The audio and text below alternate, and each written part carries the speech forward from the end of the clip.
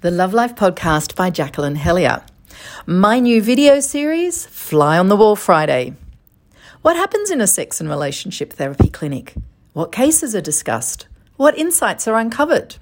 Well, now you can be a fly on the wall with my new video series, Fly on the Wall Friday.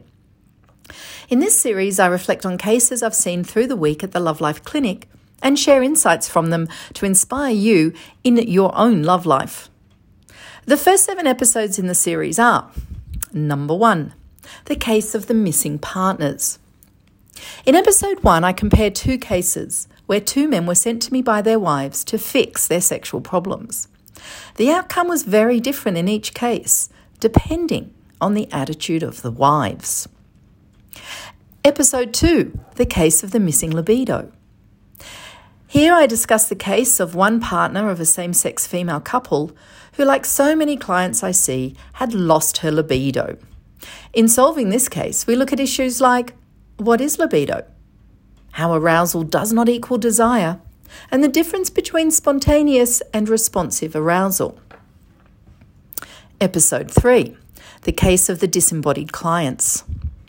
In this episode, I discuss 2 cases of clients who weren't in their body and therefore weren't engaged with their sexuality. In solving these cases, we look at the 2 types of disconnection. One is when you're in your head, and the other is when you judge your body, looking at it from the outside. And we also look at ways that you can become embodied and therefore more in touch with your sexuality. Episode 4, the case of the obligation sex. In this episode, I discuss 2 cases of clients who engage sexually from obligation rather than from true desire. One case is a married woman who was engaging with her husband out of duty, and the other is a woman who started a sexual encounter with a friend and then felt she couldn't back out partway through. In solving these cases, we look at how submitting to a sexual encounter, if it's not truly what you were wanting, is a type of sexual trauma. Of the fight, flight, freeze or befriend trauma responses, it's the last one, which is very common in sexual encounters.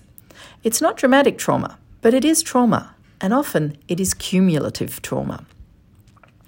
Episode 5, the case of the client who got it. So here we look at the case of a client of mine who, after many months of working with me with her husband, came in one day saying she got it. Yay!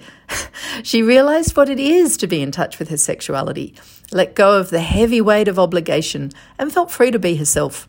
It's a great story. Episode 6, the case of the clients who created time and space for intimacy. In this episode, we look at a case where a couple became intentional about their sexual intimacy and how they were able to purposefully create both the physical space and create time for it. And then in episode 7, it's the case of the clients who saw each other as lovers. And in this episode, we look at a case where a couple learned to override the brain's tendency to get complacent with well-known things, including a partner, and to see each other more intentionally.